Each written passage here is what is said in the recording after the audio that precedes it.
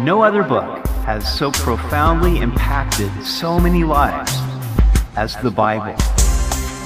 Welcome to Simply the Bible, the Through the Bible teaching program of Pastor Daryl Zachman of Calvary Chapel, Treasure Valley. Today we see where God instructs Israel to go to war against the tribe of Benjamin. This results in heavy losses on both sides as the nation enters civil war. We hope you'll join us as Pastor Daryl continues in Judges chapter 20 on Simply the Bible.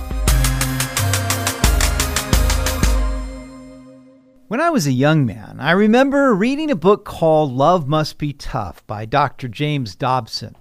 It was instrumental to my understanding of the means God uses to bring a disobedient soul to Christ. What is true of an individual is also true of a nation. The nation of Israel had disobeyed God. Everyone was doing what was right in his own eyes. Such actions had led to moral depravity in the tribe of Benjamin and brought the nation to civil war. Now all Israel was gathered to be God's instrument of discipline to this rebellious tribe. We continue in Judges chapter 20, verse 18. Then the children of Israel arose and went up to the house of God to inquire of God. They said, "Which of us shall go up first to battle against the children of Benjamin?" The Lord said, "Judah first." It is interesting that they waited until now to inquire of God. They had already made up their minds to go to war. Many times we don't start with prayer. We make our plans and then ask God to bless them. Or we pray, should we do this or that? But what if God has a third option that we haven't considered? Wouldn't it be better to pray, "Lord, what would you have us do?" I have always loved the prayer of Jehoshaphat when he faced an army that far outnumbered his own. "For we are powerless against this great horde that is coming against us. We do not know what to do, but our eyes are on you." In this case, the children of Israel had already determined what they were going to do. But at least they inquired of God to see which of them should go up first. Judah was the Lord's reply. So the children of Israel rose up in the morning and encamped against Gibeah. And the men of Israel went out to battle against Benjamin, and the men of Israel put themselves in battle array to fight against them at Gibeah. Then the children of Benjamin came out of Gibeah, and on that day cut down to the ground 22,000 men of the Israelites. And the people, that is the men of Israel, encouraged themselves and again formed the battle line at the place where they had put themselves in array on the first day. These were heavy losses for Israel. No doubt they were shocked, for they were convinced of the rightness of their cause. And hadn't the Lord authorized their advance? Nevertheless, they mustered their courage and reinforced their front line.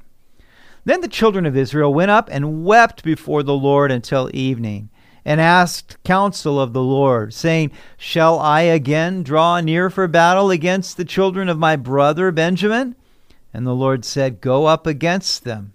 So the children of Israel approached the children of Benjamin on the second day.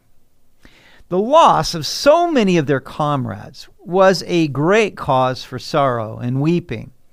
They again inquired of the Lord if they should go up against Benjamin again. "Go up against him," was the Lord's reply. When circumstances don't go as we expect, there is nothing wrong with us seeking the Lord again to make sure that we're still on the right track. It's easy for us to take a misstep. Therefore, we should seek fresh guidance for every day.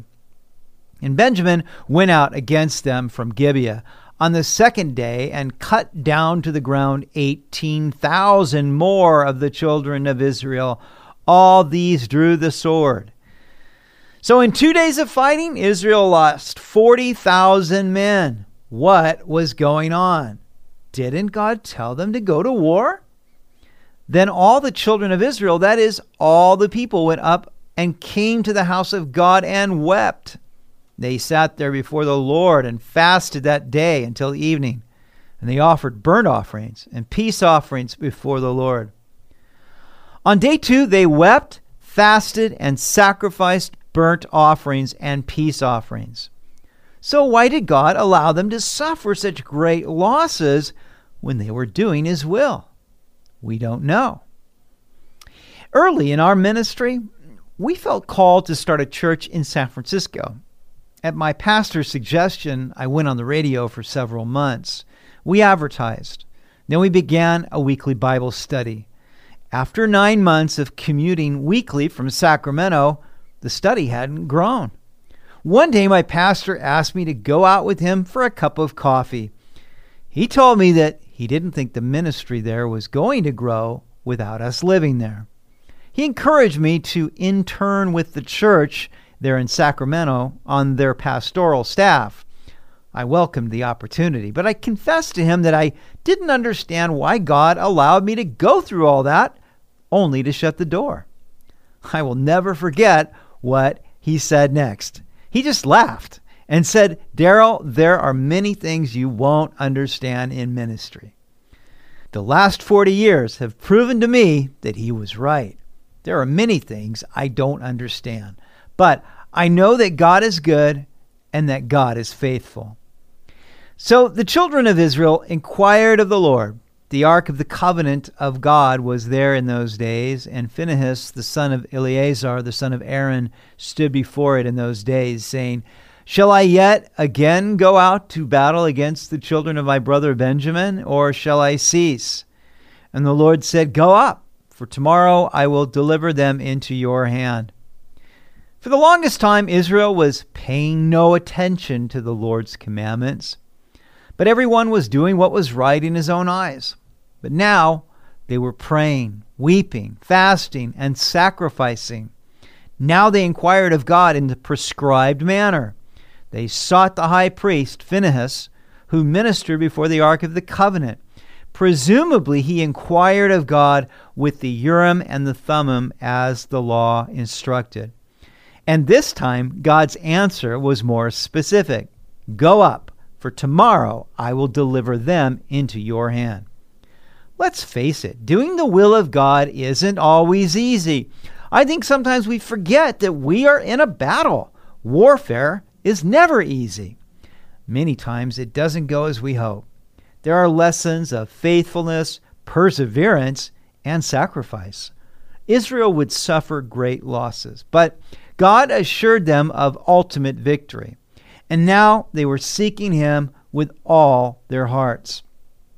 Then Israel set men in ambush all around Gibeah, and the children of Israel went up against the children of Benjamin on the 3rd day, and put themselves in battle array against Gibeah as at other times. Dividing their forces and setting men in ambush around Gibeah was a new strategy. So the children of Benjamin went out against the people and were drawn away from the city. They began to strike down and kill some of the people as at other times in the highways and in the field, about 30 men of Israel. And the children of Benjamin said, "They are defeated before us as at first." But the children of Israel said, "Let us flee and draw them away from the city to the highways." So the Israelites lured the Benjamites out of the city and fled before them, and began to suffer losses again. 30 men fell. The Benjamites naturally assumed that this day would be as the previous 2. So all the men of Israel rose from their place and put themselves in battle array at Baal Tamar. Then Israel's men in ambush burst forth from their position in the plain of Geba, and 10,000 select men from all Israel came against Gibeah, and the battle was fierce. But the Benjamites did not know that disaster was upon them. The Lord defeated Benjamin before Israel, and the children of Israel destroyed that day 25,100 Benjamites. All these drew the sword. So the children of Benjamin saw that they were defeated. The men of Israel had given ground to the Benjamites because they relied on the men in ambush whom they had set against Gibeah. This is sort of an overview of the day's entire battle. This time the Benjamites suffered a loss of 25,100 men total. And the men in ambush quickly rushed upon Gibeah. The men in ambush spread out and struck the whole city with the edge of the sword. Now the appointed signal between the men of Israel and the men in ambush was that they would make a great cloud of smoke rise up from the city, whereupon the men of Israel would turn in battle. Now Benjamin had begun to strike and kill about 30 of the men of Israel, for they said, "Surely they are defeated before us as in the first battle." But when the cloud began to rise from the city in a column of smoke, the Benjamites looked behind them, and there was the whole city going up in smoke to heaven. So here we get the details of the battle. As the Benjamites left the city and cut down 30 of the Israelites, the men in ambush put Gibeah to the sword and then gave the smoke signal. When the Benjamites turned around and saw the smoke rising from their city, they knew they were in serious trouble. And when the men of Israel turned back, the men of Benjamin panicked, for they saw that disaster had come upon them. Therefore they turned their backs before the men of Israel in the direction of the wilderness, but the battle overtook them. And whoever came out of the cities they destroyed in their midst. They surrounded the Benjamites, chased them, and easily trampled them down as far as the front of Gibeah toward the east. And 18,000 men of Benjamin fell. All these were men of valor. Then they turned and fled toward the wilderness to the rock of Rimmon, and they cut down 5,000 of them on the highways. Then they pursued them relentlessly up to Gidom, and killed 2,000 of them.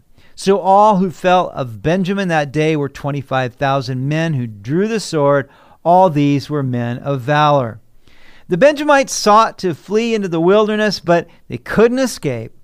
They started with 26,700 fighting men, but 25,100 of them died that day.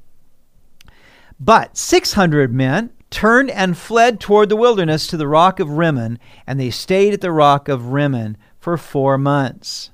And the men of Israel turned back against the children of Benjamin and struck them down with the edge of the sword. From every city, men and beasts, all who were found, they also set fire to all the cities they came to. Civil war is so immensely devastating because all the casualties are a loss to the entire nation.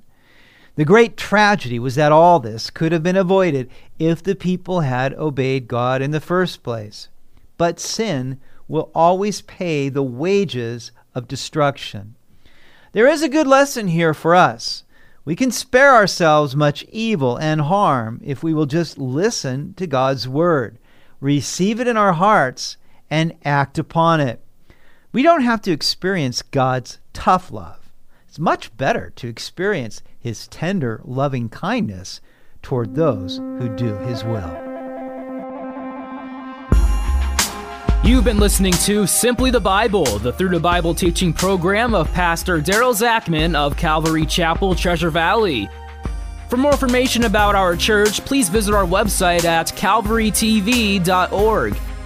To listen to previous episodes, go to 941thevoice.com or check out our iTunes podcast.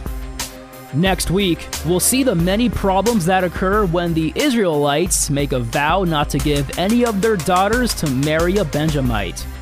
We hope you'll join us as we conclude the book of Judges on Simply the Bible.